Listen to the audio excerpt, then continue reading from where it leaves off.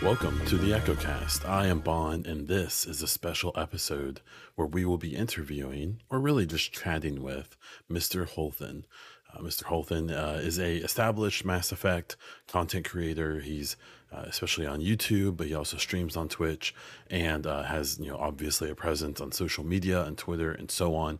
I really wanted to have him on just to chat about how he got started in games, content creation, and then obviously talk about Mass Effect and nerd out together. So go ahead and take a listen. Make sure to subscribe to this channel if you like this kind of content. Be sure to check out my other stuff. I've got 50 plus Mass Effect videos that are mostly speculation videos and news updates about things that we are hearing. Take a listen to the show. Let us know what you think down in the comments, and we'll go from there. Okay, so today I have MrHulthen. I assume that's what you would like to go by. Alex is also fine. Or Alec or Alex? Alexander, but Alexander. Okay, great. And we'll be talking. Most people are going to come to this video to listen to us talk about Mass Effect, but first we're going to talk about other stuff. So, Alex, I'm curious about.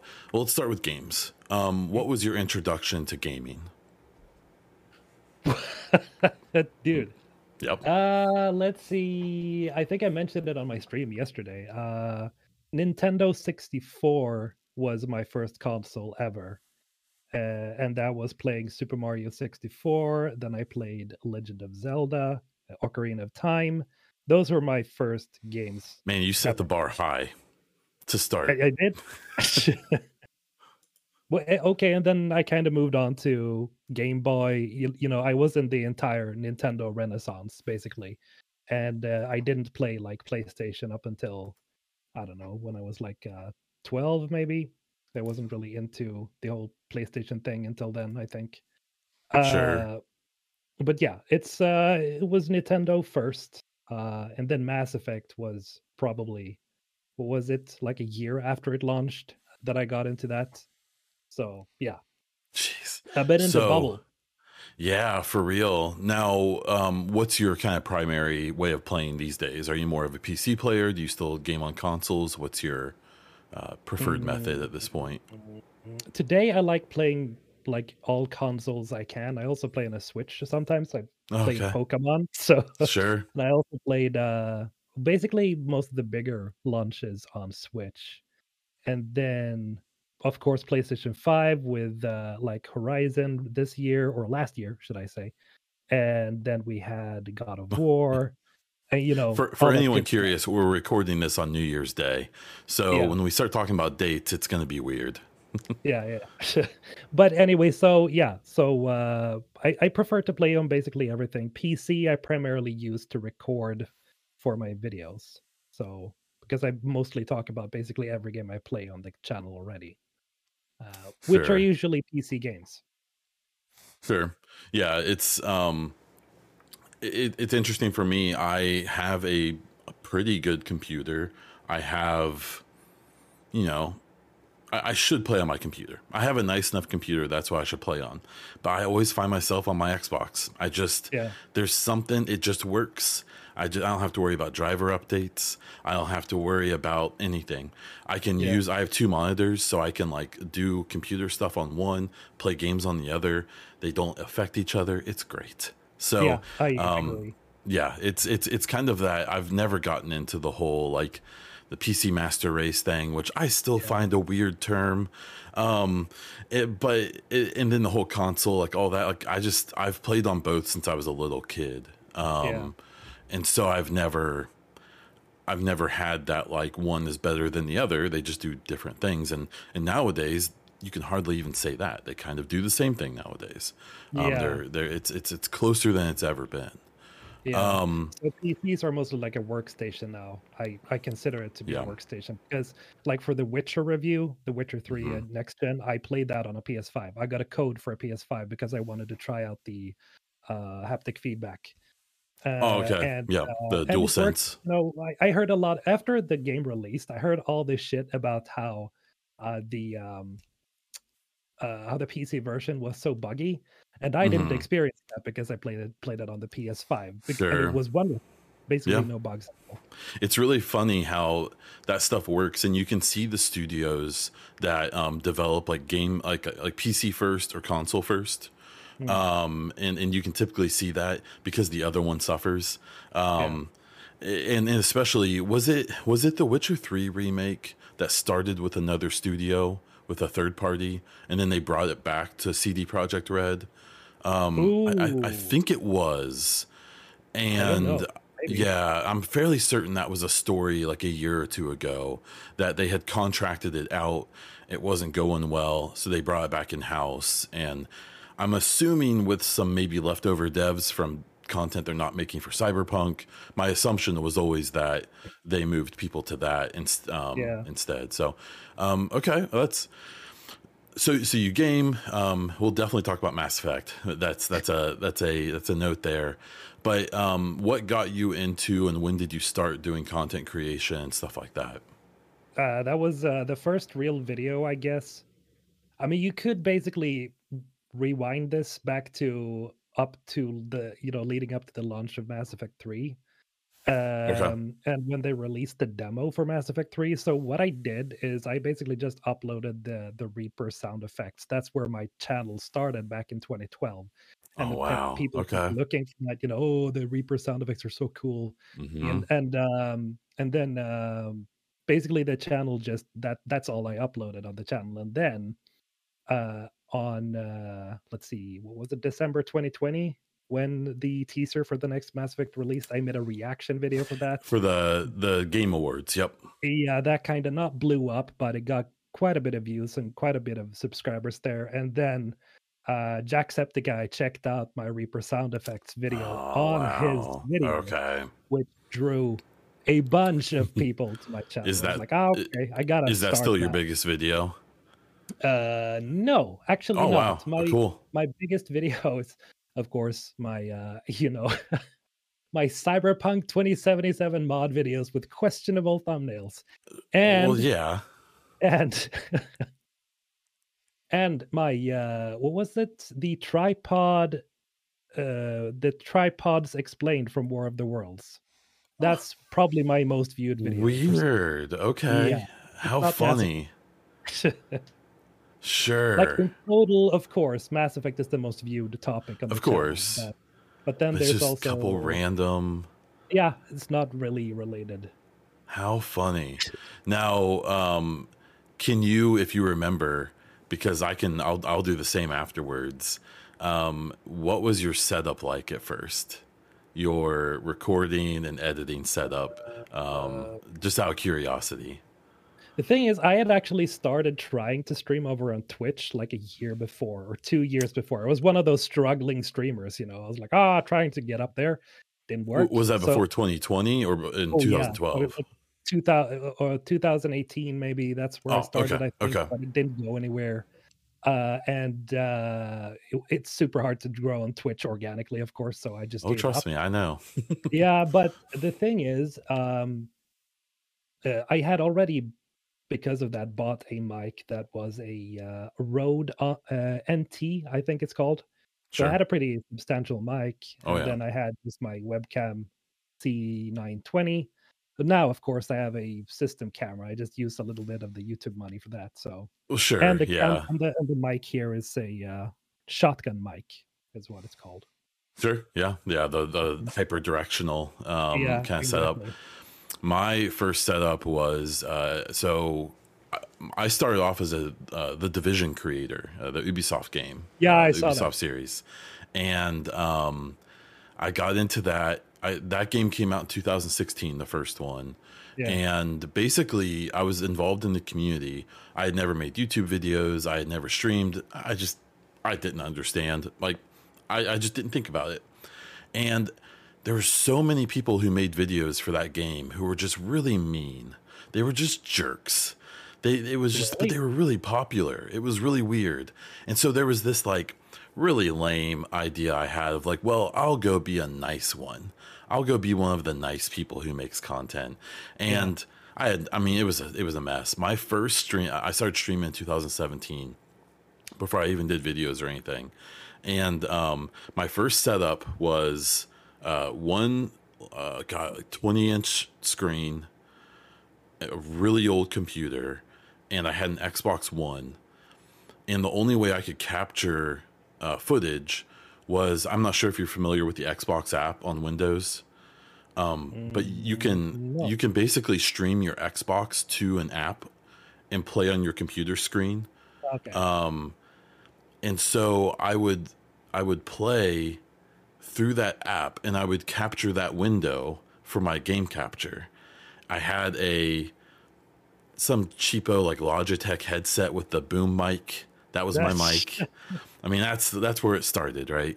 And then it went from there. I have a much nicer setup now, but it's funny how I think that's a good thing though, because I think if you start off with everything perfect, it's you don't have that like organic kind of feel as it yeah. comes up. The thing is, I've noticed that as much as I've invested in a new mic and invested in a new camera, it doesn't seem to really matter much for retention and stuff like that for how long people keep watching, as long as you provide some form of information that people want to grab onto. The thing is, like, my retention has increased somewhat, like, the average view time for people, but it's like very slightly. And I think that's mostly because of my subscribers are Mass Effect fans. So people just Sure, watch longer because they're interested in what I have to say. they're there for But you. yeah, like, that's basically what it's become. Whenever I'm talking about Mass Effect, of course. Whenever it's something else, they're like, "Fuck that, I don't wanna watch it." Oh, Yep, yep. but, yeah, so I don't think the equipment really matters anymore. There's, like, huge streamers that still use those, as you said, those little The mics. little boom mic. Yeah, Yeah, it's because it's just a charm, it's just a thing, because you can still hear what you're saying, sure, can still see you, so it doesn't really matter. Depends, what kind of content you do. Um, but yeah, so I've noticed it doesn't really matter unless you're streaming, of course. It seems to sure. work better by then, having better quality. Now I know I've seen you talk about before. So are you a full-time content creator? Is that your main gig at this point? Yeah, we'll see what happens throughout the year now, because this, unfortunately, like, I'm sure you don't really, most people don't really care about this, but the Swedish IRS, basically, they're called Skatteverket. Okay, it's They're the kind most of Swedish annoying. word I've ever heard. Okay, Yeah, it's they're the tax federal whatever, okay, the government. And I don't really know how to pay tax. I have paid my taxes, but now they got back to me in December and were like, "Hey, we think it might be that you've filled in something wrong here." So I'm like, "Oh shit." So I probably have to pay more taxes and whatnot. I don't know. Maybe I will have to get another job just to pay out the tax that I missed out on. I don't really so it's like know. trying to classify what kind of work you do or something. Yeah, they're trying to Okay, figure out, okay, are you having is this a company or is it just a hobby? Because as soon as you earn more than a full-time job, then it's not a hobby anymore. And it's kind of sure. on the line for me. I don't make that much money as some people might think. No, I yeah, make maybe 80% of a full-time job. It's not that sure, much, sure. unfortunately, because we're talking about gaming here. Like, the Yeah, CPM is really low. low. Yeah. Uh, so yeah, you kind of have to make bangers to make any good money. Sure, that's why you see like those people who have like, yeah, those people who can pull 500,000, a million views a video. They're living Yeah. pretty good, but Yeah. that's for every one of those, there's 1,000 people who get less than 50 views. Yeah, And yeah, yeah, yourself is someone who falls in the middle somewhere there, yeah, where you're obviously more successful than someone who's just getting started or who has that really low amount, but you're not cracking off giant no. bangers every time because it's really hard. It's not Yeah, it is easy. super difficult, and it's not certainly not possible when you're just talking about Mass Effect, unfortunately. Someone like maybe Star Wars Theory can keep talking about Star Wars and make a lot of money, but that's Sure, because Star Wars is like it's 100 Star times Wars. bigger. It's like Hmm. Star Wars. And So, yeah. an interesting topic I see people bring up a lot though is how, and you're kind of seeing the other side of this, I guess, is that with Americans, it's weird for people to try to basically just quit and go for it because we don't have universal health care and things like that. Where I've seen that, they said, I've seen people talk about like, well, there's a reason a lot of content creators are European. Like, it's not a coincidence. Now Yeah. there's obviously like exactly the situation you're talking about. It's not like the government just says, yes, stream or make Yeah. videos. We'll take care of you. Like, obviously there's Yeah, other, that's the thing. That's a huge misconception that people hmm seem to think about, like Sweden, that our government is like, yeah, sure, absolutely, you should start a company. you don't No, have to because do anything. we pay highest taxes. Like, Hmm we are one of the highest taxed countries in the world. Like, Sure. from what I've figured out after a lot of work, and that's also the thing. There's no real rule book in Sweden of how you exactly form a company and how much you're supposed to pay. But when all is said and done, after I've paid my taxes and shit like that, I hmm get to keep maybe 40% Sure. of what I, and it's just like, wow, that's Sure. that's less than than I can pay my rent.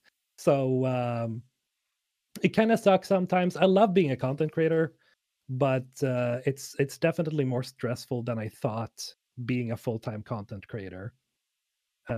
Because you have to think about these things all the time. You have to keep hunting all those, view numbers. And then of course we have the Swedish safety net, which isn't really that big of a Sure. deal. Sure, like the healthcare, I can agree with. Like, it Hmm. costs me maybe, like, what is it, $20 to get an examination in Sweden. Sure. Uh, and then the doctor sends me to an appointment and I don't have to pay. That's basically how it works. But when it comes to other stuff, like, quitting your job, if you quit your job, you're not guaranteed a form of, compensation just because you quit your job. You have to Oh, okay. quit your job if you're supposed to have any form of money, uh just to be able to pay your bills. You have to provide a good reason, like you have to have a health problem or something like that. Otherwise they shut you off for, I think it's like 2 months or something. So you're completely without money if you do that. Oh, It's not wow. that good as people think it is. It's this awesome utopia. No. Because they're, and this is just from some people I know from the United States who went to work at Massive for Ubisoft. Don't you have to have, and you please correct me here, but like a resident code or something to like get a bank account, and then that allows the government to have some control over your access and stuff. Yeah, you have to have some form of postal code that you're registered to, Okay. for sure. Okay. Yeah. And then you have to enter your get entered into the national registry, I Okay, think. I think that's what that's what I was referring to. So you have all those issues, and then like you had said before, like chasing the views and stuff like that. And because you're a Mass Effect content creator, obviously you do other stuff, Yeah, but that's where your I'm viewers known for are, that and yeah. now. And so like what I think I see, and I've even seen it myself, and I've been learning my own lesson while I've been trying to make my own content and stuff, is that like, yeah, I don't want to make a thumbnail with my face going like, Yeah. but you have to, right? Like, Yeah, that's something I didn't think was a thing before, but lately, especially during N7 day, I noticed that whenever I was going like, "Whoa, shit, oh," mhm, the click-through rate got much higher, because whenever I used like Shepard's face and he did like a shocked face, sure, I'm not kidding, like the percentage went lower, and maybe just 2% lower, but that's a that lot when you matters. consider how many people it gets pushed out to. So Sure. some videos just did maybe 30-40% better because of that extra click-through rate. And And same with titles, the same with it's yeah, and that's the thing. What I always try to do with my thumbnails now, or well, I've tried to do it the last year. That's a mhm, lesson I learned, because when I started doing these Big Dan inspired videos mhm, where I asked, "Oh, what happens if you do this?" Right? I got the idea from him. Obviously, we've talked about that. sure. And the thing is, I started being a little too clickbaity. I realized that, And then during the last year, I've tried to make this into a reverse clickbait situation where I make the topic about the thing that I am, sort Mm-hmm. of clickbaiting about, but I try to make sure that I deliver on the promise and that I don't just, talk about something entirely different that has nothing to do with whatever it is. I always try to make sure that I stick on the point, but that I try to Sure. hype it up as much as possible and try to deliver. And looking at my retention and looking at the comments, most of the time it's worked pretty well because I usually have like I think it's 97% like rate, which is good because then Yeah. people are actually appreciating what you're talking about. And people will let you know if you didn't fulfill. Yeah, definitely. Hmm. But those comments have lessened over the last year. They were definitely more prevalent when I started making, those videos. Sure. Like, what happens if you do this? So I think I'm on the right path, but reverse clickbait is basically the best way right now to get anywhere on YouTube. There are still pretty huge YouTubers that still do it. Hmm. The average click, where they don't Yeah. deliver. There are some content creators that I keep watching that do that stuff still, but they're so overall liked that it really doesn't matter, it They seems could like. they could almost do anything, Yeah. and they would get clicks. Yeah, it's. Yeah. I think it's just a thing that people don't realize, and it's something that I've learned, even with my really small channel, is that you can play the game or not. Yeah. It's up to you, and there's different levels of playing the game, but like if you want to grow, it's you have to buy in a little bit. Like you You have to have to make be it willing. interesting somehow. Like if you're Yeah, supposed to, and the thing is, making it interesting, I mean, like you have to make it super interesting. You have to make it irresistible for people to not click on it. And that's unfortunately just how YouTube works because YouTube pushes when you have to do these things. Like Sean, Jacksepticeye, he talked about that just a few months ago.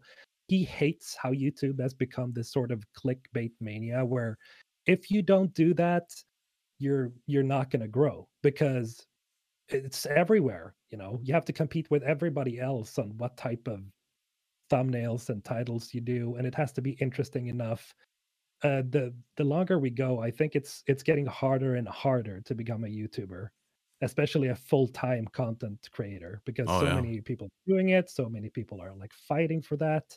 And YouTube just keeps suggesting videos that have a high click-through rate. It doesn't really suggest it to your subscribers. Like I've your had so many preference or subscribers tell me, oh, I'm not getting your videos whenever you're talking about something else. I want to notifications. see this. Yeah. Like, yeah, it's super freaking annoying, and I hate it. But you got to do what you got to do.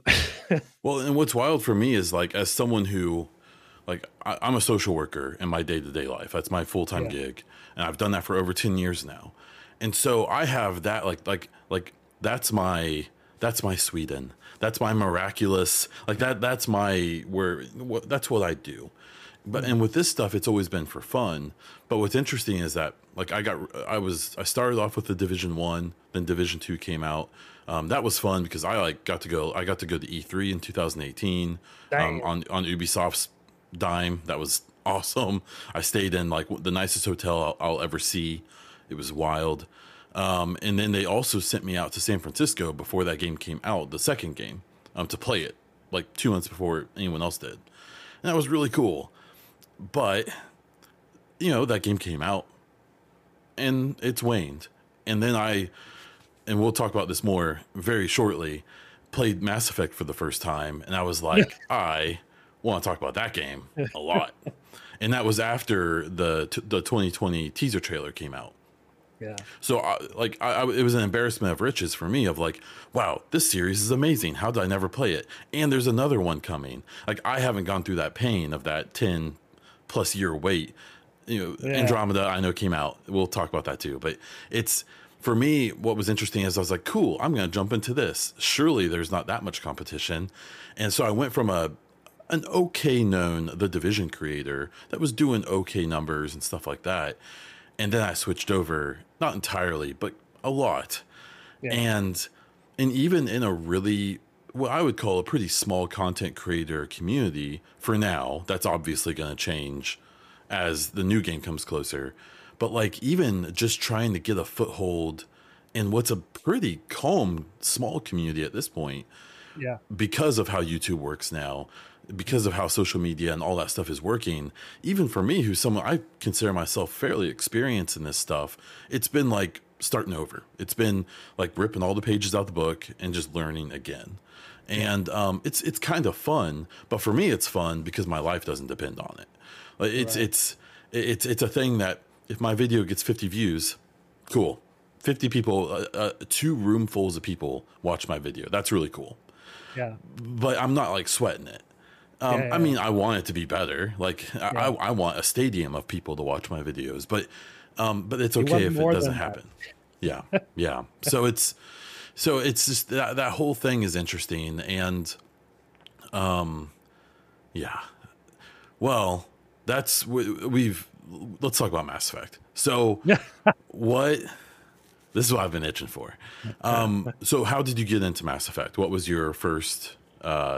Not even playing it. Like, were you into the first game before it even came out? Was that something that it was grabbing your interest No, no, in? no. It's just like it was that point when I played it after the first year that it launched. I think I heard about it at first when it launched, but I wasn't really interested in gaming back then because I was a teenager. I was out hanging out with my friends, whatnot. Video games are not cool anymore. Ugh, you know. Sure. But no, I played a lot of Counter-Strike. That's what I did, of Okay. course. And because Sweden was huge on Counter-Strike for a while. Sure. Sure. And then, well, I played Mass Effect after the first year it had come out, and I fell in love. I literally cried at the end. I was like, I think the thing is, Mass Effect was the first game that actually made me cry at Sure. the end because I Sure. not because I was sad, but because I was so freaking inspired. I was like, Oh holy yeah. shit, this is amazing. I want more. And then Mass Effect 2 came out, I cried again. And then Mass Effect 3 came out, I cried. But then at the end, I got enraged and I flipped out and I threw a chair. You know, all, so I've been in the bubble for a while. But then after Mass Effect 3, I lost all interest in playing it after the original, ending. Sure. And then when they released the extended cut, I still had a really hard time playing it again because the memories were still so fresh that none of my choices mattered. It doesn't matter. Who cares? I don't care anymore. I loved most of the game, but I became very resentful of it. And then I sort of just didn't think about Mass Effect up until the teaser got out. Oh Basically, wow. I was like, "Whoa, shit!" Sure. Sure. Of And course, I played Andromeda, but I was disappointed in sure. Andromeda, heavily disappointed. I played it when it, arrived, of course. I was hyped for it, with the Sure. teaser trailer for when he's the type of Western theme that they had going in the teaser trailers, Ghost Rider Mm-hmm. sails. Yeah. And I was like, holy shit, this is amazing. And I got into it again, played Andromeda, and I was like, The this is marketing so team did a cool. great job before that game came out. Yeah, for sure. But then I don't hate it. I'm actually replaying it right now Hmm. just because I'm gonna video about it. But yeah, it was a completely different vibe back then. And Sure. yeah, I started getting into the bubble again after Sean's Jacksepticeye's video. Yeah. That's when I really started making content. The My biggest shame with all of this is that so I am new to Mass Effect as of the Legendary Edition. That's not a shame. There's a lot And of people that are oh, new to it. well, but no, here's my shame. So I'm 34. So that means I was in college when all 3 games came out from the trilogy. Mm.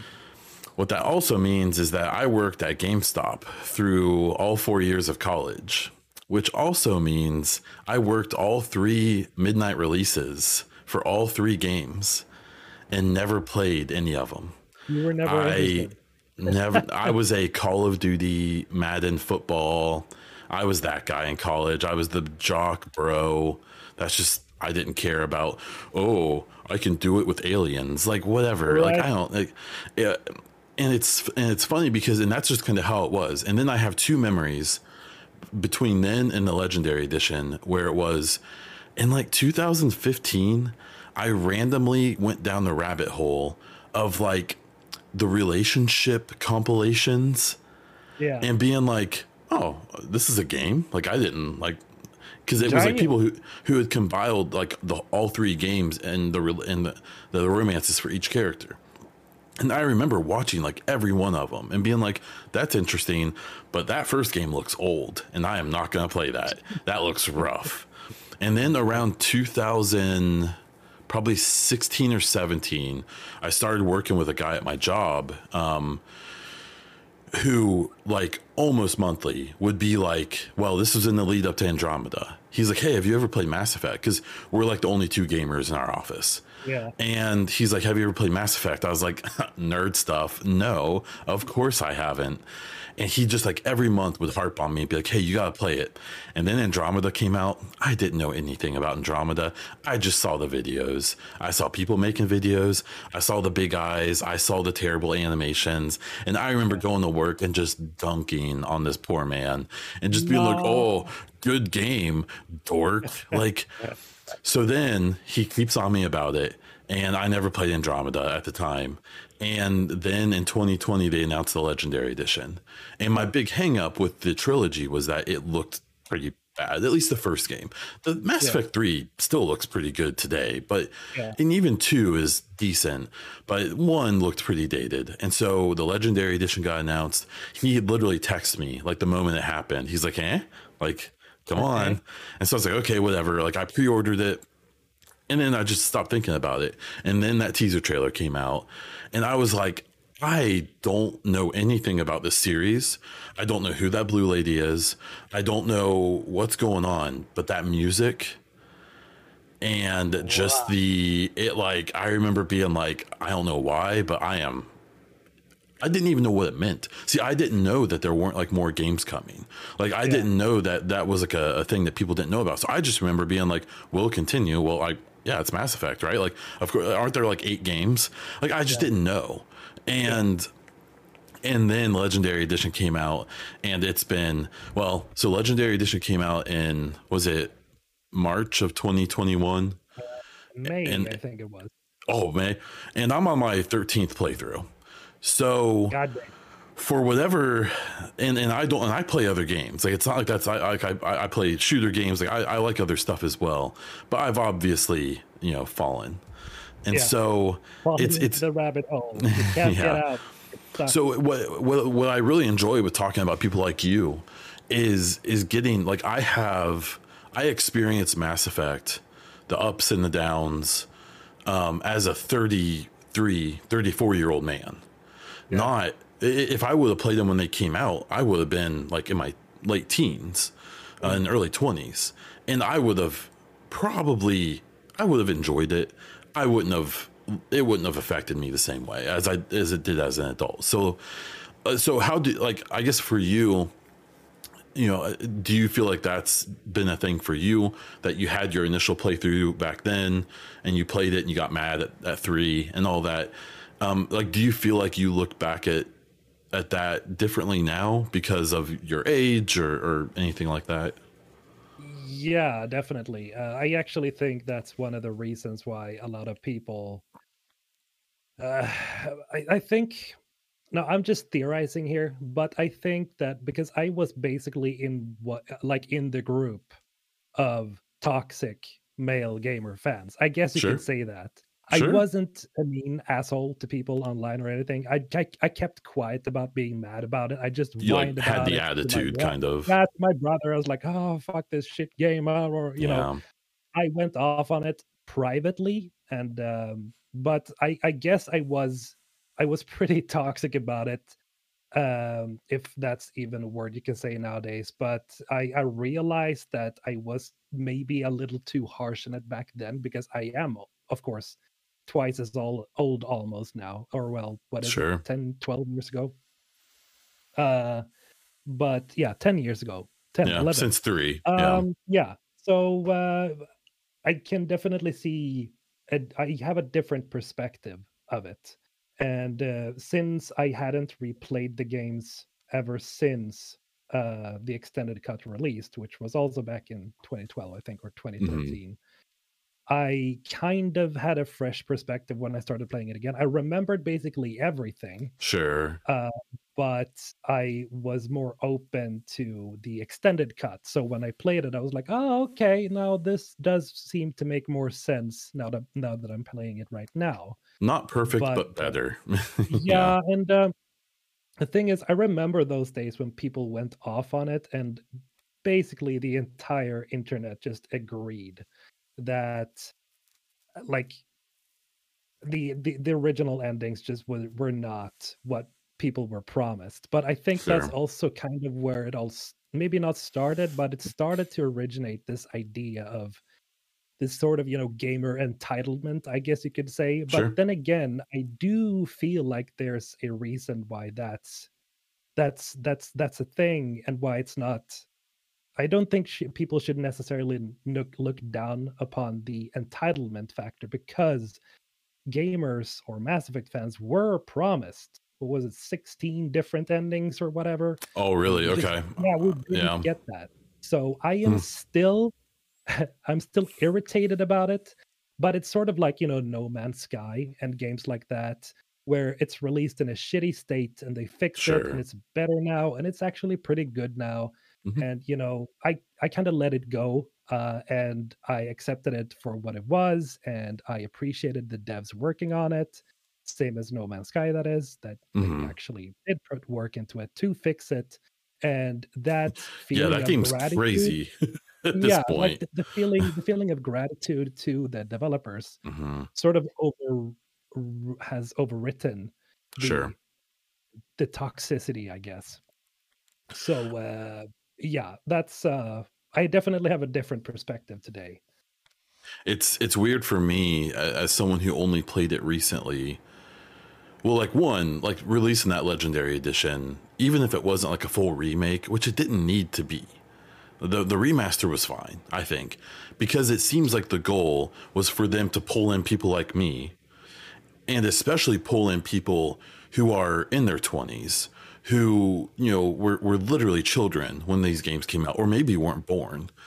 and and for me, it's so interesting to go back and watch these documentaries and these interviews and stuff, about like the cupcakes that people sent to the studio that were three different Yeah, colors but all the same color on the inside, about like all of right. this stuff. As someone who never experienced the original endings, I've only experienced the best way to play the game, right?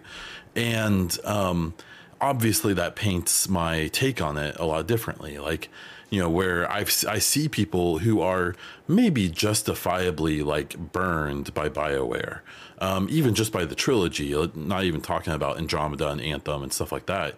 It's so interesting, but because for me, it just doesn't make sense. I'm like, come on, relax. But you have to put yourself in people's shoes back then. That like when I played Mass Effect the first time, I played the first one, and then I immediately played the second one, and then I immediately played the third one that was finished. Yeah, And like you and other people played the first one and had to wait 2 years, and then yeah, played the second one and waited 2 years, and then right. played the third one and had to wait longer for the best version of it to come. So it's weird for me because I want to be like defensive about it sometimes, but and some people are just so ridiculous. 10 years later, like so toxic and Yeah, so like vehemently awful. It's like, okay, yeah, bro, like you're like in your 30s now. Chill out. Like yeah. it's like There's it's still vitriol going on still. It's so, yeah. a little You can silly because I look at myself and I was like, it's like I'm looking at my old self and I'm like, dude, you're being a fucking child. yeah, What the hell are you doing? It's like I know that it was a disappointment. We were promised a bunch of stuff as OG fans, sure, and we didn't necessarily get that, but at some point you have to let it go. And even if, I don't necessarily say that I trust them 100%, I do believe in the vision they've shown so far. sure, That's why I'm so hyped about it. yeah, And then also, content creation back then was also kind of different because there weren't very many YouTubers that made theory videos and stuff like that about what's going to happen in the next game. So yep, everybody kept having these different expectations of what was going to happen in Mass Effect 3 because of the different choices. sure, So when everything just boiled down to three choices, everybody just went absolutely wild. And that's why I think content creation is actually a good thing, because when Mm, you have these theories where we can discuss what could happen, what could not happen, what not, it opens people to different ideas and to not expect their own headcanon to be completely right. That's also sure. why I feel like whenever we're talking about Mass Effect theories, we have to make sure. I sometimes miss out on talking about that point, but we have to make sure that people understand that these are just theories, these are just ideas. It's fun to discuss them, but it's also important to discuss them because it opens up ideas to other people. Sure. Because that was what happened back in the day. We didn't have that. We just had a lot of different ideas. We like there was the Bioware forums, but Yeah. generally people had their own ideas of what was going to happen, and they didn't get it. And I think that's mainly why people got so pissed off, because we had all our different ways of interpreting it. Well, I think now, and maybe not as much as I would like, I feel like with at least more like serious gamers, there's more of an understanding about game development and stuff now, where Yeah. like, you know, you go back and you listen to the stories from ex BioWare devs and stuff about, you know, what happened with Mass Effect 3 and things like that. And it's like with most games that come out to some type of controversy, you almost always end up getting like a post-mortem of like, oh, okay, that makes sense. Like that makes sense why that happened. Like there's almost always, and it's not necessarily an excuse. It's not necessarily a, you know, it doesn't mean that people can't be upset or mad. But a big thing for me, and this is coming from my Division days, is getting to know, like I got to know, you know, a dozen developers pretty closely. So when something was going crazy and the community was just hanging them for it, I could ask a dev like, hey, what's going on with that? And they would explain to me, yeah, that part of the engine, we thought we could fix that issue. And then we did, but it broke something else in a different part of the game. So we had to reverse it. And now we realize that we actually have to deconstruct the whole part of the engine and rebuild it to fix that one issue that started off. And you start to talk to people. One, you start to realize how complex all this stuff is. And two, you get to know the humans behind it. And I feel like that's something that's a lot more prevalent now than it was 10, 15 years ago. Partially because of people like you and people who make videos and try to teach people about and talk to people about games, new ideas, theories, stuff like that. But also because the game dev studios are more proactive about like, here's the people working on this game. Like, here's their faces. Here's their sweet little children. Please don't send them death threats. You know, like it's stuff like that. Like, I feel like they do a better job now. And so, yeah, it is funny as a new fan of the series, who I was like generally aware of what was happening. I remember the controversy of the end of 3 and stuff like that. But I remember it as like, it just passed me by. Like I remember being like, oh, people are pretty mad about that on dig.com, because that was before Reddit, you know, it was Dig. And or at least it was here in the States. And it was just, I don't know. It's interesting to look back on. I want, you know, like I have the tendency to want to like look down on the people and be like, oh, you were being so ridiculous. But like you kind of said, it's like you kind of get it. There was a lot of expectation. And then it came to what amounted to, because now was the refusal ending even in the original? No, they added So that it was later. just 3. Yeah, it was just 3. They Okay. said, of course, I think it was even Casey Hudson that said it, if I don't misremember. Maybe it was someone else. But someone said there was like at least 16 different endings. And Jeremy Johns on his channel, he brought it up in his review. He said, like, yeah, technically there are 16 different endings, but the details are so small that it doesn't matter. And we Okay. didn't see what happened to the galaxy after the choice. We just saw the Sure. Normandy crash on the planet.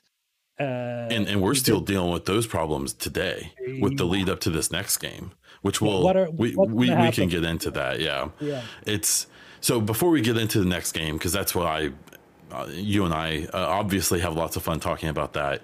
I do at least want to touch on Andromeda. And so do you remember what it was like for you in the lead up? Like, what were you thinking? Kind of what were things like for you before Andromeda came out? And then your reaction when it did come out? And then kind of how do you feel like that's changed to today? Let's see here. I don't really remember where I was exactly when Andromeda released. I think I lived at home with my parents still. I was pretty late at moving out. I think I was like 24, 25, Okay. whatever. But up to Andromeda, when I started seeing the marketing for it, I fell in love with like the trailers, the ideas that they provided in the trailer. And then, of course, the animations and everything looked much better in the trailers because it was polished. The Yeah. graphics looked Or better. it was straight up CGI. Yeah, a lot of things you were like just blown away. Oh my god, I can't imagine they're gonna do all this. Oh my god. And then when I played through the game, I didn't necessarily have the same reaction as everybody else. I know Mhm. there was a lot of memes, but I basically didn't look at the internet for like the entire week. I just kept playing the game. Sure. And when I went down to the net and checked out what had happened, You like crawled out of the yeah, I'm like, cave. holy Oh shit, what? god. What? Then I started to see the problem because people kept bringing these up, about the animation, and I started Mhm. thinking like, oh, yeah, that makes sense. Why are they never moving their eyebrows? Why are they just staring into emptiness? And that's Why still a is problem. every Asari the exact same face model Exactly. That's also besides something I the wanted to. horrifying PB model? Yeah. She Yeah. actually looked pretty good if you remove The the black makeup. stuff. Yeah. She's so weird with the thing. It's ugh. So, yeah, but I didn't really have the same reaction there. I was Hmm. pretty tame about it. I played through it. I liked the exploration. I liked the combat. I did feel that, as many other people said, that the trekking with the Pathfinder, we're gonna see, or the not the Pathfinder. What's it called? The Nomad. Right. I haven't really gotten to that part yet, but I remember I hated driving around in it uh, across entire planets. At, Yeah. at a point, okay, everything is just a big empty nothing right now, and there were so few things that you can find.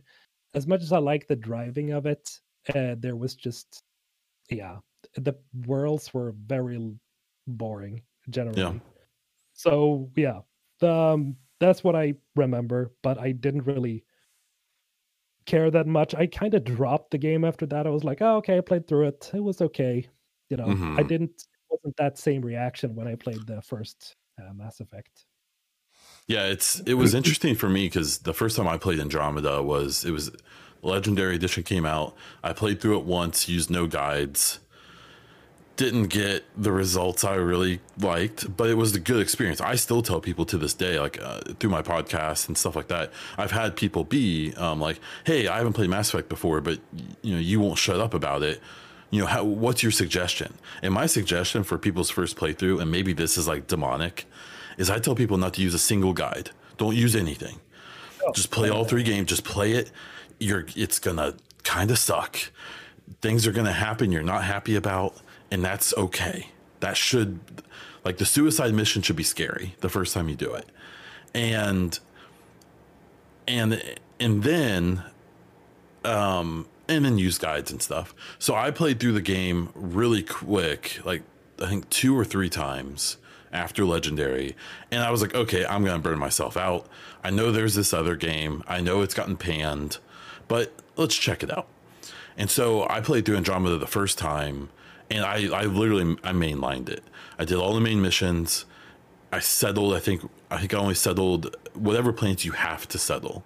yeah, And then I finished it, and I remember being like, okay, like that's fine. That's like a solid 6 out of 10, yeah, whatever. yeah, And then I went through a few more Mass Effect trilogy playthroughs and went back because again I was like, okay, I don't want to burn out. There's no other games I want to play. Let me fully experience Andromeda. I won't do all the side missions.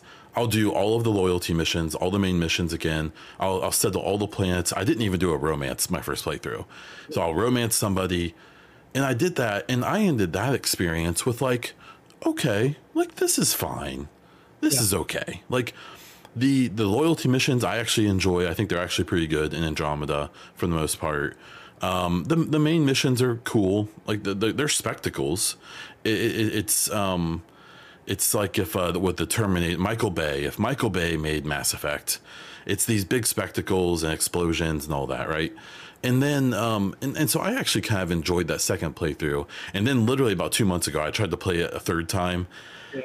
and that game it's so long, and it's not long like in a good way. Like it's like long and like okay, come Grindy. on. And I got about a third of the way through, and and I don't mean this like in a derogatory way to anyone who listens who likes Andromeda. I'm probably never gonna play Andromeda again. Like I've had my experiences with it. It's fine, Yeah. decent game. I have a ton of gripes with it. My biggest gripe, and I'm kind of curious with your take on this, and I've talked about this before. The animations and stuff, that stuff gets fixed, and unfortunately, it didn't really get fully fixed. The game still looks pretty bad. Yeah. I hate the design. And I won't go in too much of a diatribe about it. Loathe, I hate the design of the Angarans. I, I hate the way they look so much. I hate Yeah. how awkward they look. I hate their animations. I loathe the Angaran. I actually like Joel though. He's a great character. He's got a cool voice, cool guy. But like Yeah. my biggest issue with Andromeda, and I'm curious with your take, is I hate that Andromeda is is going to force the developers to acknowledge it moving forward. And it's not that it's a bad game. I hope it gets a sequel one day. I do. Like I hope all those things happen. I just think it was such a tough choice for them because you could tell after 3 they were so scared to touch that. They did not want because I remember I think it was the Reykjavik video that he talked about how they definitely weren't going to do a direct sequel to 3. They considered doing the First Contact war game, and then they decided to just blow it all off and go to a different galaxy. And I get why. Like it makes sense. That's why this next game that comes out, I have so much respect for them because it seems like it's going to be some kind of direct sequel to 4 or to 3 in some capacity, and that's a bold thing to take on. Yeah. It's so bold that the last game ran away from it, literally to a different galaxy. And so, like, my biggest issue with Andromeda, more than anything, is it's going to force the hand of the developers in some capacity. It's not going to allow them to have complete creative freedom moving forward because they have to, in some capacity, like they're being forced to acknowledge it for better or Yeah. worse. I guess I'm kind of curious to what you think about that. I agree. That's I wouldn't that's the thing also because I don't want to make Andromeda people angry or people who love Andromeda, I should say, because there are Sure. people who love both Andromeda Yeah, and the for sure. original trilogy.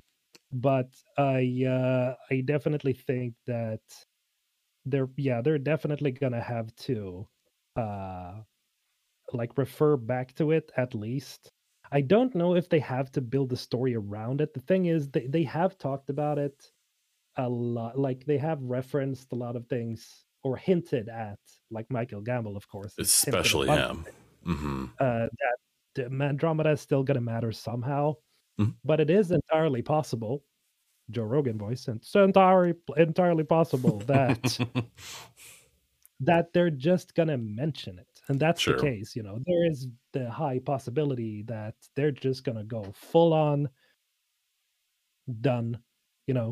I think Dan even said that, Big Dan, that he would actually prefer if they did that. He thinks so as well, that they're just gonna wash their hands of it, still refer to it to make some Mm-hmm. people happy, but go on with the story of the Milky Way. Um, I do think, though, as like Cal Elizabeth talked about, Mm-hmm. that it's possible for them to sort of redeem Andromeda in a way because of the people that are working at it, on the game right now. Like I Sure. keep bringing her up, Mary DeMarle. God damn it, I'm gonna play Deus Ex just to show off what exactly she is responsible for. But I think with people like that in the lead, the likelihood that they're able to sort of bring the two galaxies together is a lot higher. And I think. I wouldn't say that it's unfortunate that they have to, kind of include Andromeda because it could still matter and they could still Mhm. make it like that storyline could still matter in a good way. Sure. It's just how are they gonna do that? Because there are so many complications moving forwards with Andromeda because you can't really, unless you go with the frozen Shepherd theory, you can't go on with Shepherd if you're gonna Yeah. have an Andromeda sequel, and you can't have an Andromeda sequel if you're gonna proceed with Shepherd. So it's like, Yeah. okay, what are they gonna do? The bigger majority that we know, we can see that everywhere, the bigger majority of the fan base wants the trilogy to be like it they want it to be based on the trilogy and it Yeah. to be a sequel. There is a I can't say numbers here, but looking at my analytics, just it's just a Sure. small taste. It's just a drop in the pond, really. But I can say around maybe 10% of people want an Andromeda sequel, at least from my channel. I think that's 90% want to and see. well, there's it's an interesting bunch because I don't necessarily not want an Andromeda sequel one day. I just really don't want it next. Like Right.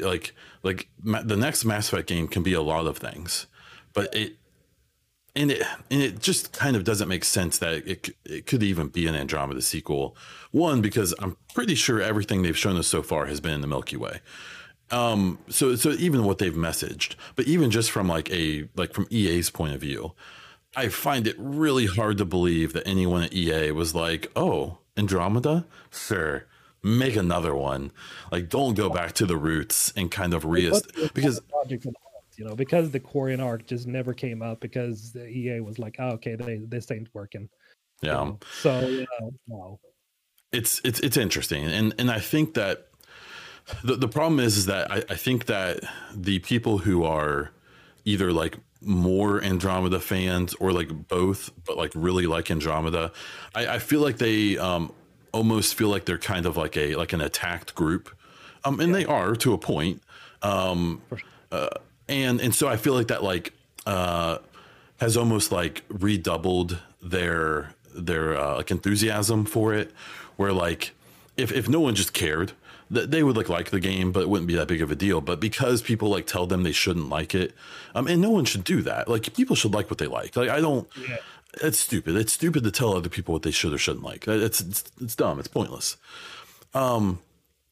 But I sometimes they've almost been like forged like a diamond and yeah, into being like super Andromeda fans by people telling them they shouldn't be. yeah, And that's fine. Like I get it. Like I understand.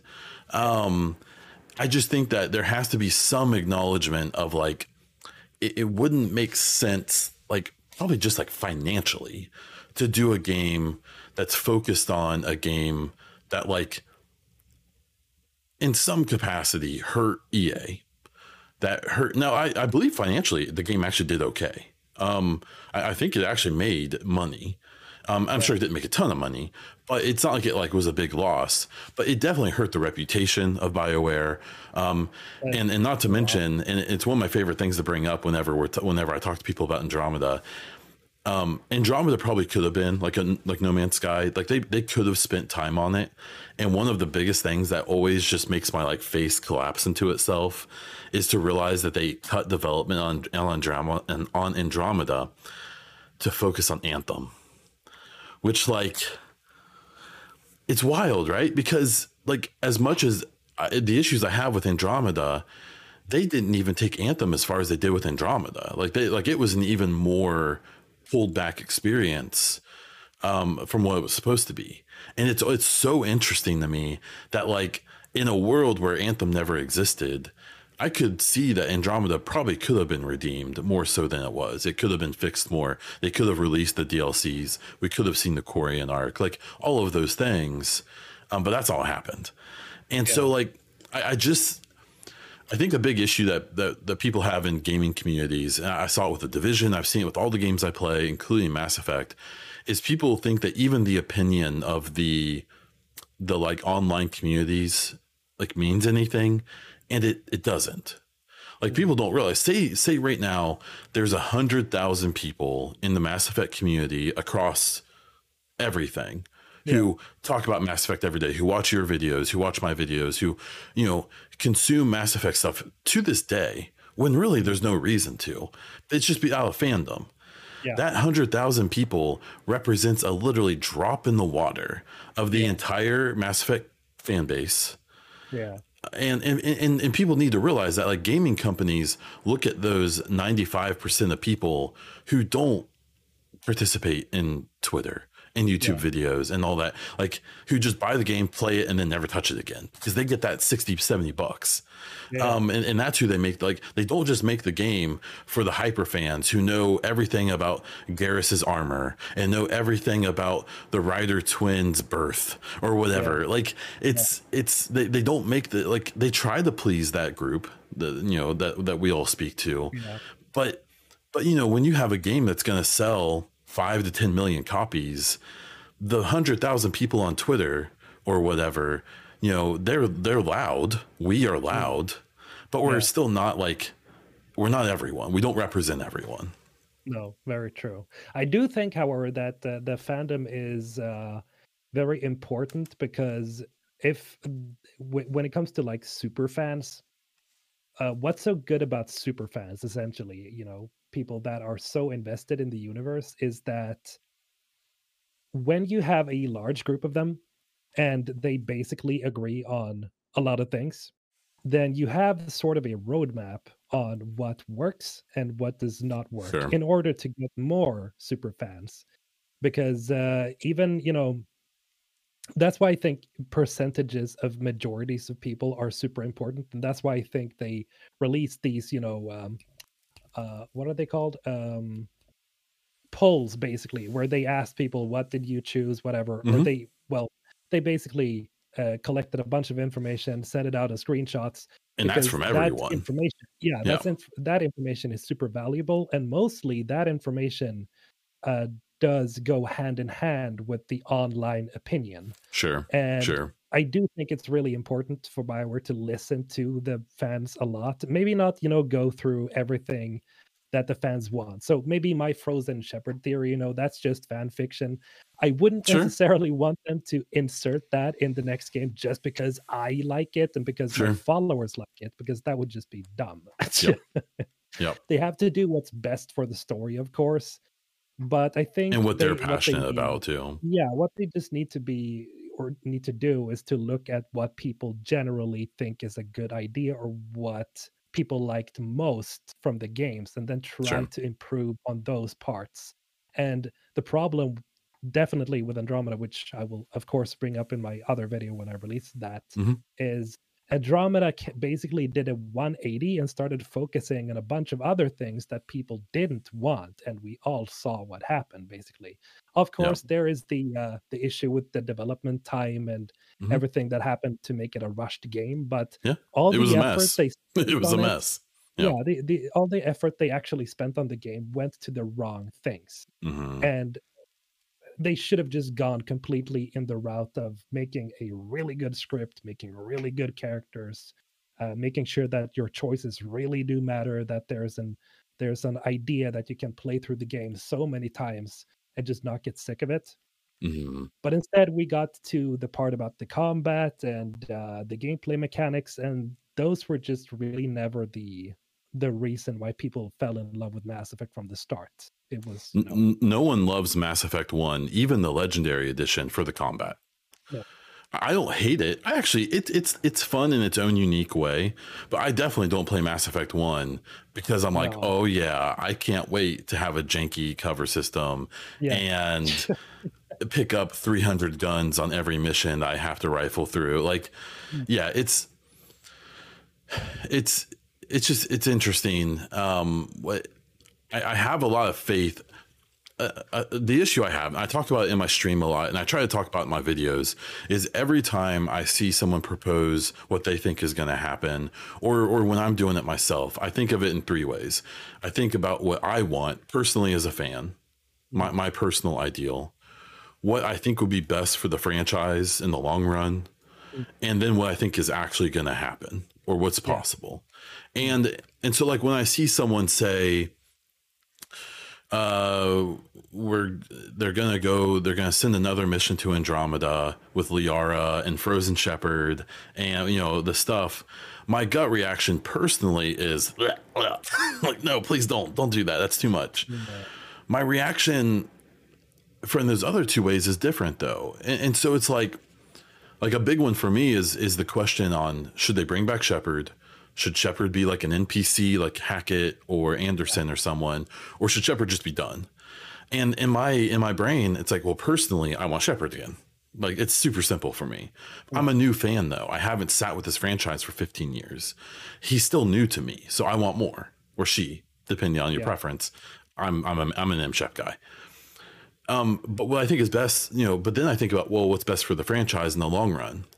And I think that to multiple new generations of gamers they're going to be trying to sell this new game to, as well as all of the older folks and the OG fans, it might be best to have a new character that they can identify with, kind of what they tried to do with Ryder, but better, hopefully. And then what do I think they're actually going to do? And I don't know. I don't know. I have no idea. And so it's like I get so because with this content creation and stuff, and this started with the Division, where I didn't want to be one of the toxic people. I always try to take other people's, like, I try to see it through their eyes. And so the people who want this to be basically like an Andromeda sequel, or the people who want to play as Ryder again, which every time I hear that, I like grab my headphones, and I don't really, but like, I don't want to play as Ryder again, but I try to understand why they do. And so it's like, it's so complicated. And what's so funny about it, and Kala, I think, said something about it. I made a video. She made that Andromeda Will Continue video. I made one that was inspired by her, but basically kind of gave my take on all the things she talked about, just to show like we're all seeing what we want to see. Like we're all seeing the things that we hope for, right?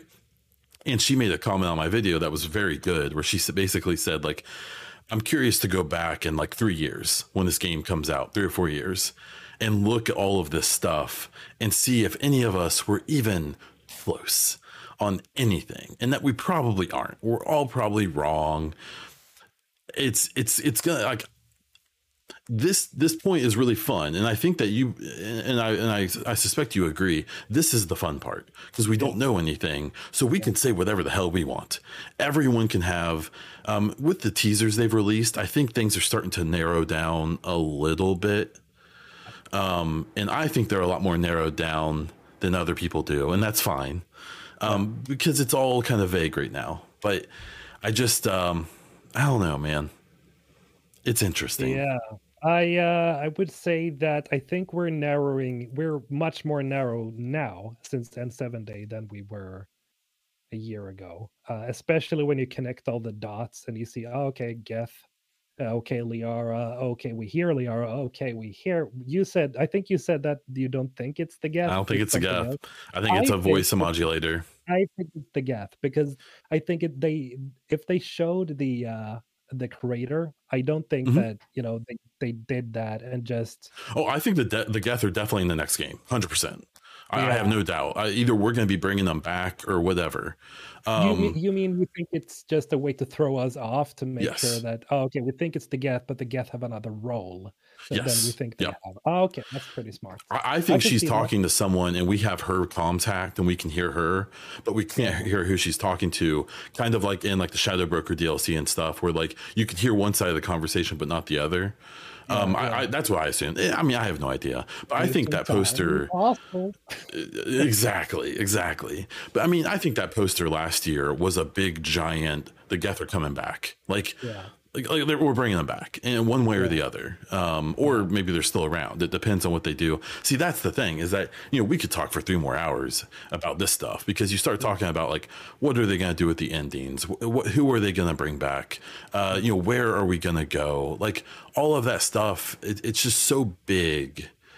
And I saw there was some reaction on Reddit to someone posted someone's video that was doing some of this speculation, and some people were being kind of like grumpy about it, being like, well, we won't even know what they're doing for like 2 more years. People should just calm down. I'm like, we understand that. Like, you and I understand that. Like Kala Elizabeth and Big Dan and all, like, we all understand that we're going to find out the truth eventually. But let's have a little Yeah. fun until then. Like, why Yeah, not? I Like, why get not guess? I've actually I've gotten more annoyed the last few months by comments like, "We don't know anything yet. You're over analyzing things." Yeah. That's the point. Yeah, I God damn am. it. You Like, don't I have to think watch. everybody understands that we're over analyzing things, but that's the fun part. Everybody knows that theorizing about stuff is fun. Yeah, It's the fun part.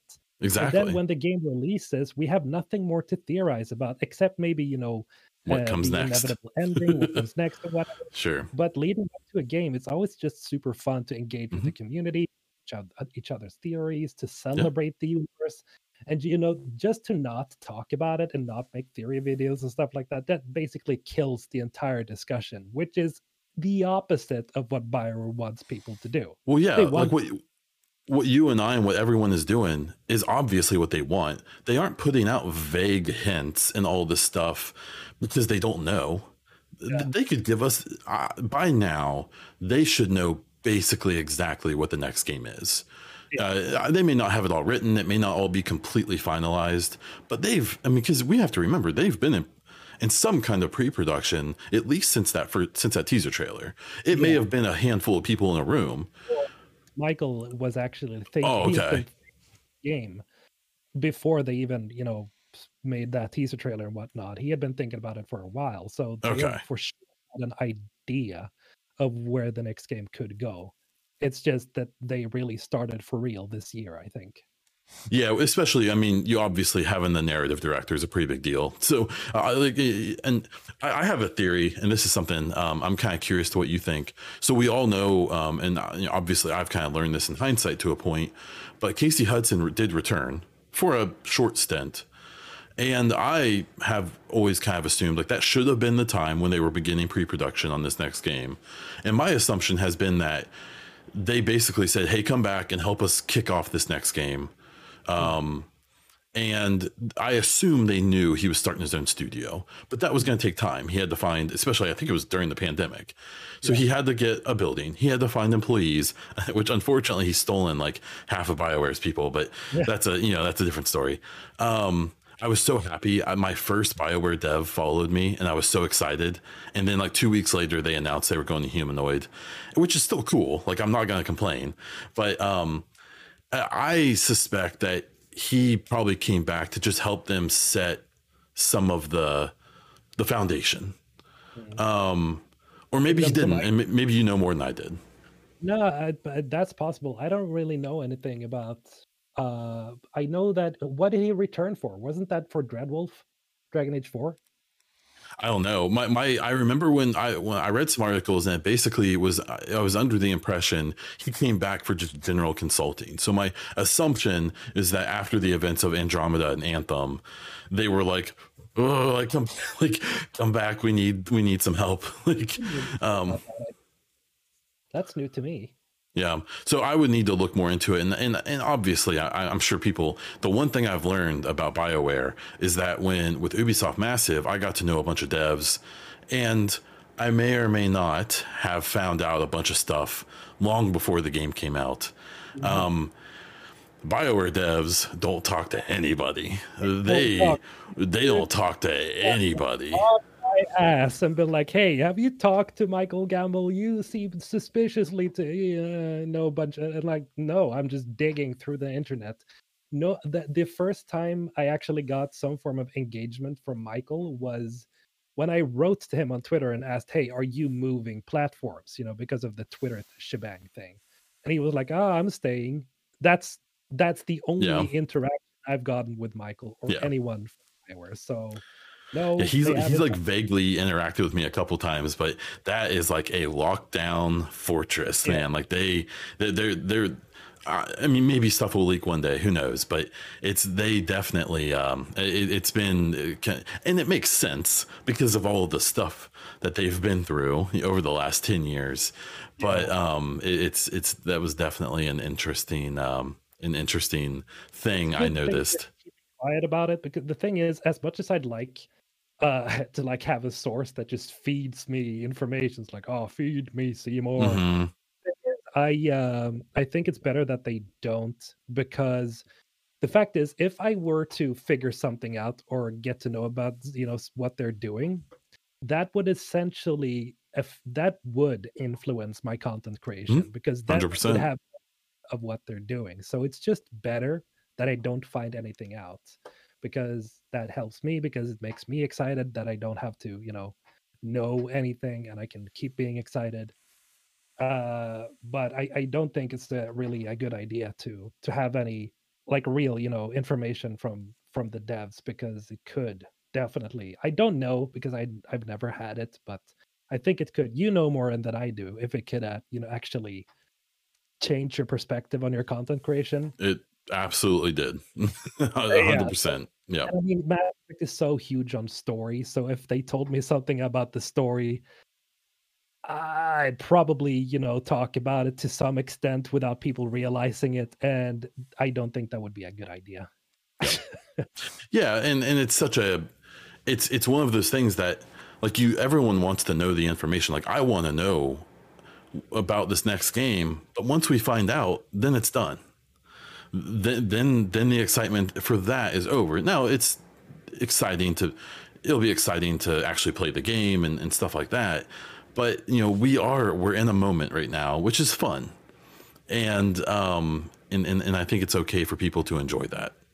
Yeah, being able to just discuss, talk, theorize. It's just so fun. And the thing is, I've always experienced that whenever just the thing comes out and we know it, it kind of, as much as maybe the thing is good, like like God of War Ragnarok, there was a Hmm. lot of going on about God of War Ragnarok, especially from Captain Kuba. But when it did get released, the discussion around it kind of died all of a Yeah. sudden. Like it Yeah. completely, but Yeah. because, oh, okay, this wasn't at all what people thought it was. Oh, and this, Sure. oh, you know, so it kind of killed a lot of the discussion. I saw several God of War creators just getting completely burnt out because they were like, oh, okay, that's it then.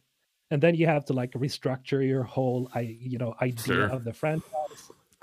Yeah, I think it's just better they're drip feeding us small hints, because that gives me so much more ammunition to do stuff. Sure. Well, no, what they're doing right now is perfect. And I think even from like a transparency point of view, like I was, pretty on like when the Division 2 was about to come out and through its whole development, they did some drip feeding, but not nearly as good as what BioWare is doing for a game that's still multiple years away. Here's the weird thing, and I talked about this to a few people, I think in my stream the other day, where I was like, do we know more about Mass Effect, the next one, than Dreadwolf, which is a game that's probably coming out next year, or well, this year now. I think we kind of do. Like, for some strange reason, we don't really, because we know that Dreadwolf is set in Solus and whatever, stuff like that. Yeah, the country. I Shit, I can't. forget. I know what you're talking about. I forget though. No, we know what the setting is going to be. We've seen small demos of like the action. It being sort of like third person shoulder combat, a little reminiscent of Mass Effect 3 and Hmm. God of War, which I'm like, oh yeah, I'm Sure. fucking yeah, hell yeah. Yeah. After the But Combat of Inquisition, I'll take almost anything yeah, else. that seemed like a cool idea. But then just generally, I don't really have an idea of what they're doing with Dragon Age Dreadwolf. Um, we don't know yet who is the main character, there's just a bunch of things that you thought we'd know by now. And comparing that to Mass Effect, I would say that we basically know as much about Mass Effect Sure. Sure. as we know about Dragon Age Dreadwolf, which is super weird. Uh, I, Do I'm you really. Hmm? are you worried about how whether Dreadwolf is good or not, how that will impact the excitement for the Mass Effect game? No, Same. I'm in the I same don't boat. think, because generally most people from my channel, and I say this again, most people, numbers wise, don't are not huge fans of Dragon Age. Most of them are Mass Effect fans specifically. Sure. That's again just part of the audience, a small part of the audience, but I still don't think that as people are saying, "Oh, this is BioWare's last game before they collapsed, before EA Mm-hmm. shut them." Yeah. Last time it was Andromeda. Last time it was Anthem. Anthem. Mm-hmm. I know BioWare is a very recognized brand overall. I think BioWare is one of the last studios EA would just shut down because Sure. of the potential of them making an absolutely mind-blowing, amazing game. Of course, they could just hand off the IP like Mass Effect to another company.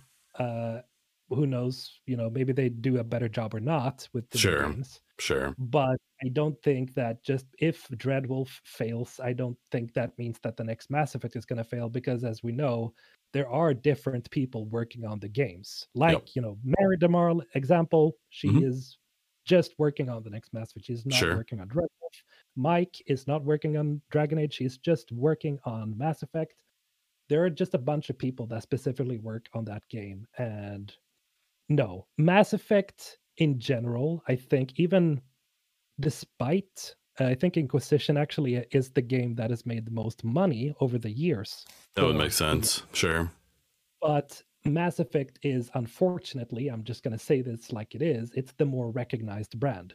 Mm-hmm. It's when people think of BioWare, they usually think about Shepard. Mass Effect. Yeah, they Shepard. see Shepard's face. Yeah. I mean, it's just. And then there's Dragon Age. But the crazy thing is, Dragon Age is just not necessarily as talked about. I mean, you can just look up the numbers on Google Analytics. Like, people Sure. aren't talking about Dragon Age at all compared to Mass Effect. You could say that's because of the Legendary Edition and Mm-hmm. content creators and whatnot, but still,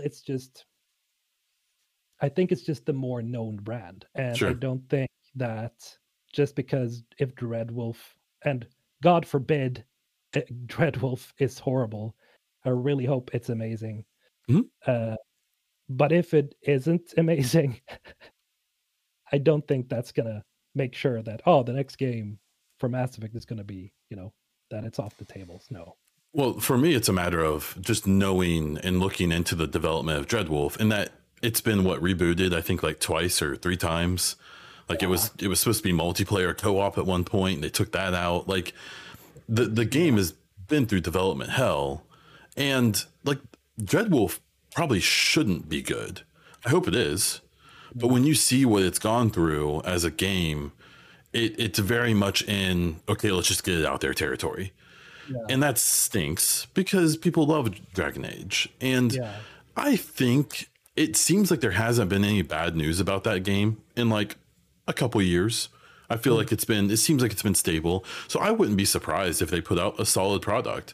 But when I've seen people say like, well, we'll see how this Dragon Age game is, and then I'll see whether or not I'm excited for Mass Effect. I'm like that's just a weird take to me. I just don't think I don't think it's as connected as people maybe want it to be.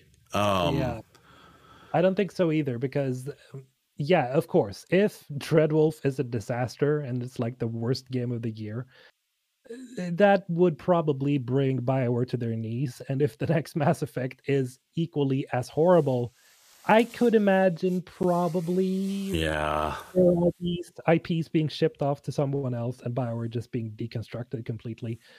It But probably that's just give everything to Respawn. Everything Respawn does is great.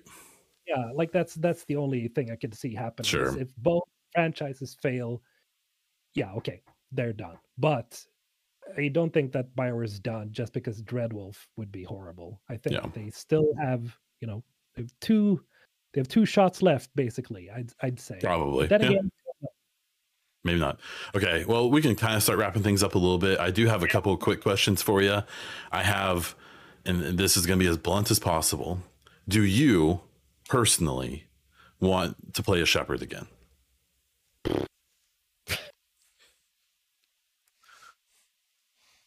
This isn't what you think is actually going to happen. This isn't what you think is best for the franchise. This is you. You sit down with those sticks and you hit the on and you hit start game and it pops up. Do you want Shepard to be the person you're pushing around, or do you want it to be something different? I'm going to say yes, I do. because I love Mark Meer, I love Jennifer Hale. I think their performances are amazing. I think they're amazing voice actresses or voice actors. Hmm.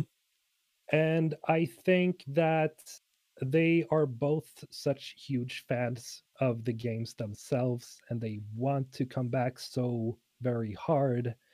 And just because they are to me like what Luke Skywalker is to Star Wars. Sure. It's Yeah. it's that's just simple. And the thing is, for me, for some really weird reason, or I think a lot of people could agree with this, is that I don't perceive, as much as I say that Shepard is the player character, Shepard is supposed to be us.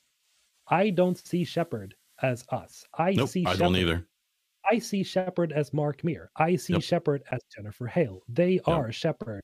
And so I see them as characters, no matter if you use the default face or if you use the customized face. Just Yep. when you hear their voices, you're like, I know what Shepard's story is. Hmm. It doesn't matter if it goes Renegade or Paragon, because the story in overall is just the same. Kind of goes It down the ends, same tunnel. yeah, Sure. basically. So yeah, I would absolutely fucking love it to play as Shepard again, just because I love those guys. Yep. Uh, a new character or writer, if they could pull it off, sure. If they could pull it off, Sure. that's I'm on board, but I would prefer Shepard, for sure. What do you think?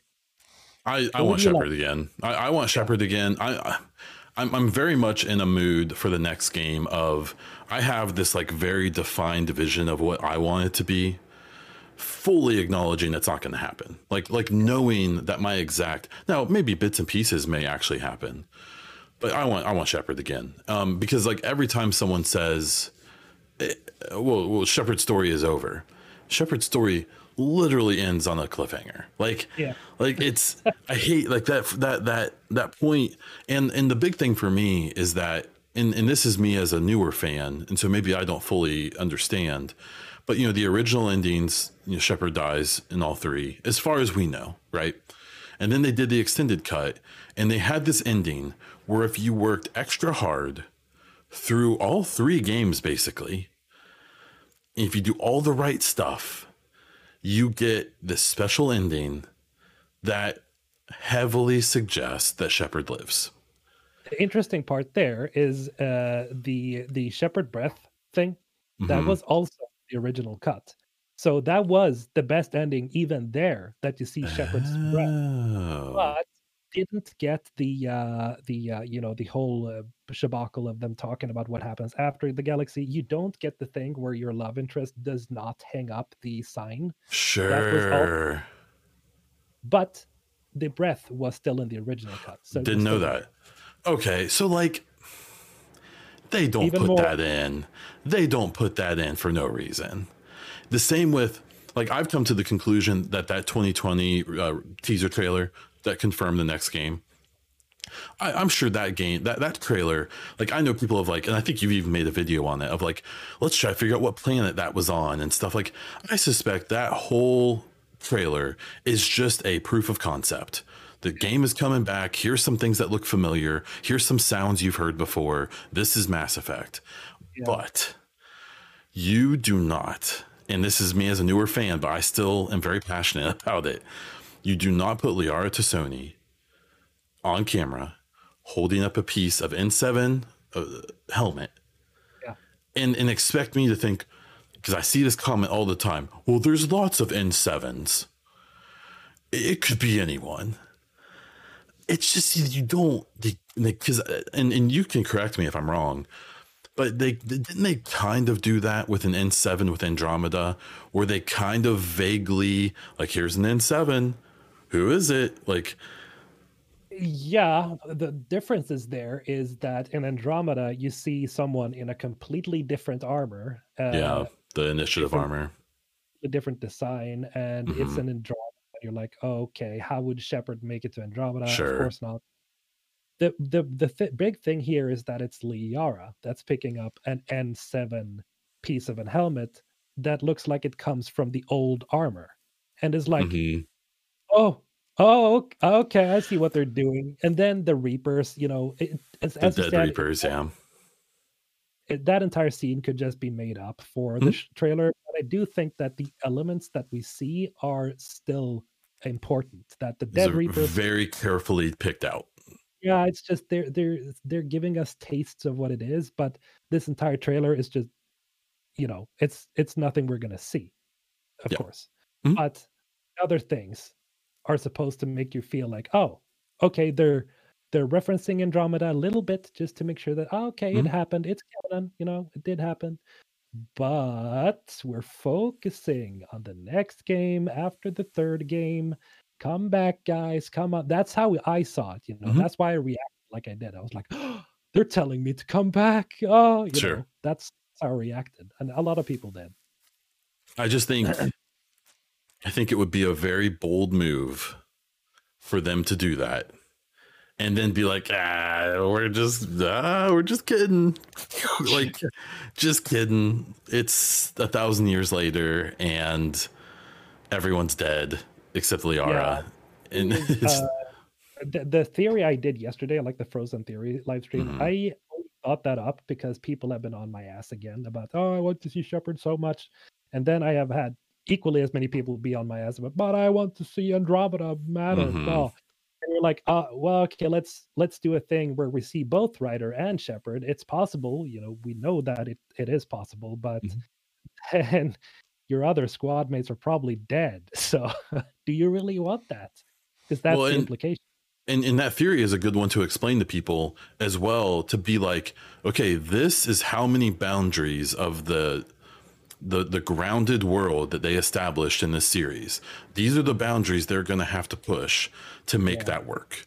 Like, yeah, both from a story point of view of them having to, jump through hoops, and again, you start to ask questions of like, do they want to jump through hoops for Andromeda at this point? No, mm, because like my whole thing is that I really want this next game to be a very Milky Way focused game after the Reaper War in some capacity, to reestablish the franchise. And then if it does well, ship us back to Andromeda. Let's see what's going on there too. But like, one before the other, because the whole yeah, idea of them doing like a dual, I've seen like the dual timeline. Maybe we'll play half the game in Andromeda and half the game in the Milky Way. Like, then you're splitting your workforce 50-50, or you're splitting your time 50-50, and you're going to get 50% of both instead of yeah, 100% of one. And that's me. This franchise and BioWare needs 100% of something. yeah, And and I've seen people be like, well, they can use those 3 relays that the Geth put together for the telescope, and they can shoot people to Andromeda, or they can use Meridian to send yeah, people back in yeah, time and stuff. And I'm just like, maybe, I don't know. None of us know. But like, I'm a very keep it simple, stupid person, where it's just, what's the simplest way they can do things? Because like for me, like a big thing I talk about all the time is that like the initiative had to be a just insanely gigantic operation yeah, to build these arcs, to build the Nexus. So something that happened recently, I just assumed they did all of that like on some like hidden away. I never realized in the opening of Andromeda they did this stuff behind the moon. So then, so now it just drives me crazy every time I play the trilogy, because I play Mass Effect 2 and 3. And could they not have in the Legendary Edition just added a couple voice lines that go through like the news, where they're like, yeah. the initiative is now recruiting people to go on the Andromeda mission, like to just at least retcon a little bit That would be cool. because oh, it would have been perfect. I think they almost needed to do that, because it would literally just be audio files to put in. Game development's hard. I'm not going to act like it's easy, but like, No, because once I realized that at least the arc, that the Hyperion was docked behind the moon, like people would have known about this situation. Like yeah, it wasn't like this was a top secret thing like I initially thought it was. So it's like they're going to have to figure that stuff out. But what I think is really interesting is they could do a Milky Way story that is original and involves Shep or not, whatever. But I want a huge side story that could be breadcrumbs to an Andromeda sequel, to be learning about the initiative. Let's Yes. see their shipping docks. I want to see where they built these ships. Is the mysterious benefactor still in the Milky Way? Did they stay behind? Did they go with the ship? I think that some of that stuff is in question. Like, they can explore a lot of Andromeda and talk a lot about Andromeda without going to Andromeda. Yeah, but I also think that that's a good idea that you mentioned before. Focusing on the Milky Way first and making a true sequel to the third Mm-hmm. game. I think, looking at it financially, that's probably the best move, because if the next Mass Effect is a smash absolute hit, super amazing, everybody loves it, most people love it, as you said, they can then just, maybe they could hire more people, get a smaller team working on a sequel like they do for The Witcher right now. They Yeah. have multiple Witcher games Mm-hmm. for different studios in CDPR. So Bioware could do that if they could just nail the next Mass Effect, or even Dragon Age Dreadwolf. Sure. Open another smaller studio or something and focus on making the sequel to Andromeda and Mm-hmm. establish that and make that sort of its own thing. And then they could, as you said, leave breadcrumbs from the next Mass Effect game to Andromeda, and then maybe there's some form of connection. Sure. Ryder and Shepard never meet, of course, No. because there's a 600-year time gap, but we get two different stories that overlap with each other throughout the years. And I Yeah. think that could be a super smart way to build the franchise and make people be like, oh shit, we have Andromeda fans that start loving the next Mass Effect, and then we have people who love the next Mass Effect and OG fans starting to like Andromeda, Mm-hmm. and it just starts mixing in a good way. I think that's a good idea. I think that's Yeah. the best, like the smartest, financially the smartest choice for EA overall. And that kind of goes back to what I was talking about before with considering the entire fan base. Yeah. And the thing is, like, I never want it to seem like I'm being like antagonistic to Andromeda players and stuff like that. I'm not a huge fan of their game. It's fine. That's just my opinion. I want them to get a sequel one day, because if Yeah. they get a sequel one day, that means that the Mass Effect franchise and BioWare are extremely healthy. Yeah. And so that's a good thing. And I would love them to have another crack at Andromeda to give us more than 2 new species that basically look the same, and Yeah. to give us a better story, and to expand to the whole galaxy, not just one star system, and Yeah. to actually make a Mass Effect game in Andromeda instead of that thing that we got. I want to see a fully realized Andromeda game, because it would be really cool. Yeah, But we for didn't sure. get that, and I don't want more of what we got. Like, a big thing I've said repeatedly is I really hope Andromeda was a lesson and not inspiration. Yeah. There's parts of Andromeda that are really cool. I love that when you park your ship by a planet, you can look out the window and see that planet. I love that the Nexus it reminds me of, well, Andromeda is basically Mass Effect 1, right? Like they basically tried to do a similar thing. I love that the Nexus is this big sprawling ship you can run around and do stuff. I hate the fetch quest. I hate some of the side missions on it, but I like the idea of it. Like, Andromeda does a bunch of cool stuff. I'm actually one of the few people who doesn't love the combat. I like the jump jets, but the gunplay I don't care for. And the cover system's atrocious, but the skills in the jump jets are pretty cool. Yeah. I'm also one of the few people who doesn't like switching my class. I think you should be a class, and I think that should be your class for the whole thing. But that's like my old school grumpy old man, It's on the medbay and reset it. or That's something fine. like that. Yeah, yeah. So it's I don't know. I just I could go on forever. Well, I will kind of Andromeda's wrap. but it's not amazing, for What's sure. that? Sorry. Andromeda's combat is good, but it's not amazing. Yeah. I think actually Mass Effect 3 has better combat, to be honest. Overall, it's more refined for sure. And I'm really curious too. I mean, I know I've basically concluded, I'm sure you have too, and other people, like, this game's going to be on Unreal Engine 5. So, and people need to remember that the Mass Effect 2 and 3 combat was the way it was because Unreal is the Gears of War engine, and the Coalition and Epic work very closely together developing that engine. So if you want a preview of what the next game's combat will be similar to, you can look at Gears of War 5, and that's probably, or Gears of War 6 whenever it comes out. It's at least going to be the basic feel, because that's the basic combat of Unreal Engine games. Obviously, I'm sure, BioWare will do its own thing, but it's just, I'm I guess I'll kind of start to wrap it up with well, let's talk about, release dates, because that's a popular topic. What is your honest gut feeling about when we may actually see this next game? I keep saying this, but I won't promise anything because I don't know anything actually. Obviously. My gut feeling says late 2025, holiday 2025 somewhere. So that would put it around the 5-year mark Hmm. ever since that first teaser trailer. So I think that's a good point. And because of what we know about the Unreal Engine 5 is that it's supposedly, now this is what I've learned from people who have used it and stuff, it's much more advanced than Frostbite. Oh It yeah. can be overwhelming to some people Hmm. that have never used Unreal before, but they have a much better user sort of feedback system. So Hmm. if you need help, there's like a system for where you can look up like how to troubleshoot things and just learn how to do things, which is something that Frostbite doesn't have because you have to build everything from the ground up. So They have to uh, call up your friends in Sweden up at yeah, Dice to get help with it, and that's a pain. yeah, and Unreal Engine 5 is simple because you can just troubleshoot and look, oh, how are you doing? Oh, okay, that's how you do it.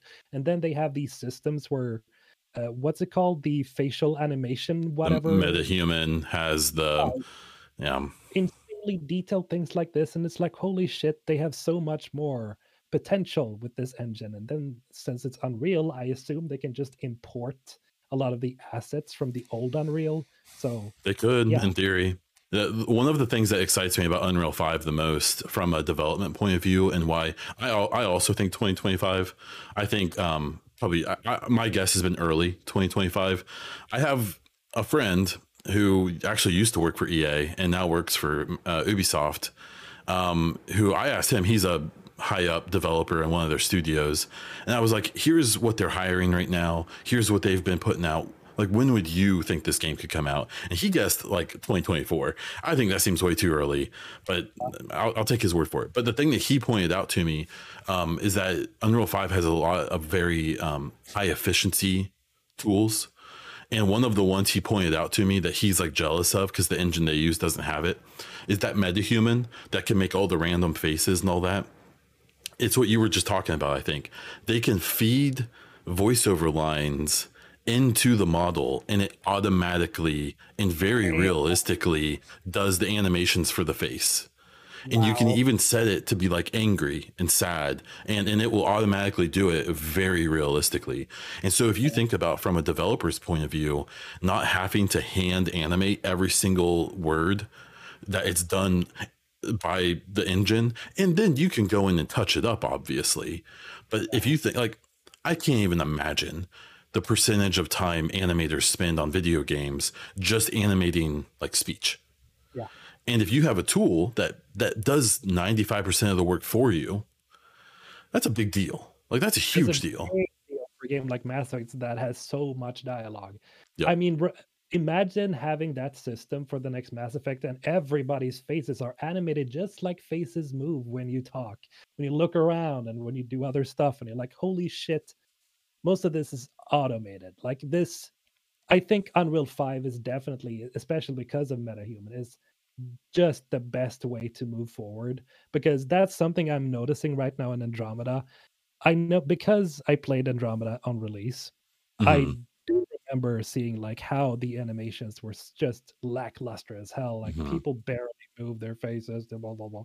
And then now when I Sad. play it again, I can see that they have fixed a lot of the animations for the faces, but sometimes they've overly animated Mm-hmm. certain expressions. And it's like, why do you suddenly do Mm-hmm. this? Yep. This doesn't really fit the style of the game. Yep. So yeah, Yep. that's probably hand animated because they couldn't do it any other way. So Yep. Unreal Engine 5 MetaHumans, freaking awesome. I can't wait to see it. It's a reason to be excited. Yeah. Well, I have a lot more to talk to you about, but I should probably let you go and not take you too much. And I think I'm going to have a little one pounding at my door. So, if you want to quickly kind of talk about where people can find everything you do, your YouTube and stuff like that, please let them know now. Mr. Hulthen on YouTube, Mr. Hulthen on Twitch, Mr. Hulthen on Twitter. Same everywhere. Nice and easy. Well, Alex, I really appreciate you coming on my podcast, and Thank you. I suspect we'll do it again sometime. Yeah. Okay. Well, there's my chat with Mr. Hulthen. I hope you enjoyed it. It was a really good to talk to him and kind of pick his brain and get some of his perspectives and thoughts.